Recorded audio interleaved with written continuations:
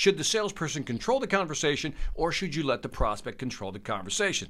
What do you think the prospect wants? The answer is they want you to control the conversation. Now, let me define control, because control does not equal dominate.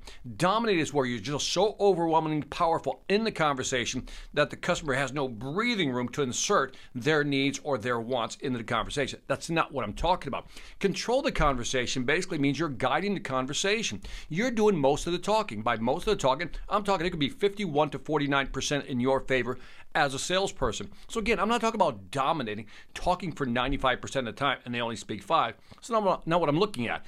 I am saying that you should have a little more talking time because your job is to clarify and guide that conversation. Now, when I say control the conversation, again, I'm talking about asking great questions.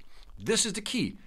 If you ask great questions, you really don't have to talk a lot. You can control a conversation through great conversations. But again, think about what the client is looking for. The client is reaching out to you. For example, it's an inbound lead. Client reaches out to you. They've done some research, as I've talked about before in my other podcast. They've reached out to you. They want answers. They want clarification, confirmation, or the confidence to make a buying decision. And what they want from you is that guidance, which is why it's okay to take control of the conversation. And again, we're letting them believe they're in control, but we as salespeople, we know more than that. You know that old adage, the customer knows best? No, they don't. In many cases, they don't. Why? Because you're the expert.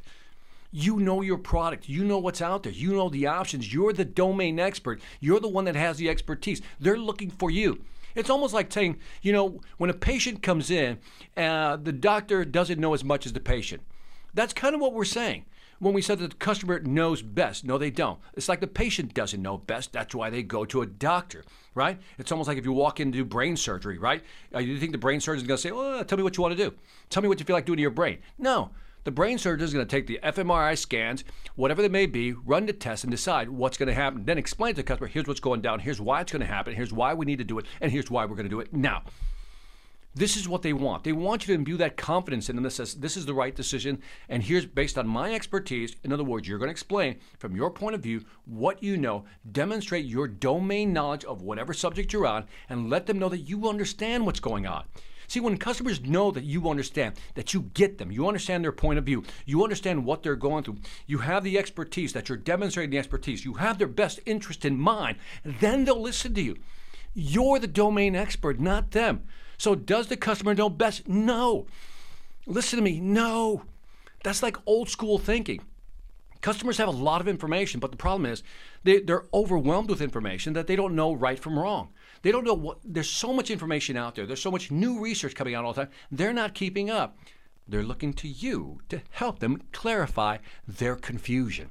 Keep that in mind. They're looking to you to be the domain expert. So should you take control of the conversation? Of course you should. Now again, don't dominate the conversation. Control it. Guide it. Move it in a direction that's going to help the client value for value. But at the end of the day, you're the expert. They're looking to you to help them make that buying decision. And on that note, this is Victor Antonio with another Sales Influence Moment, always reminding you, sell it ain't hard when you guide the conversation and you know how. Take care.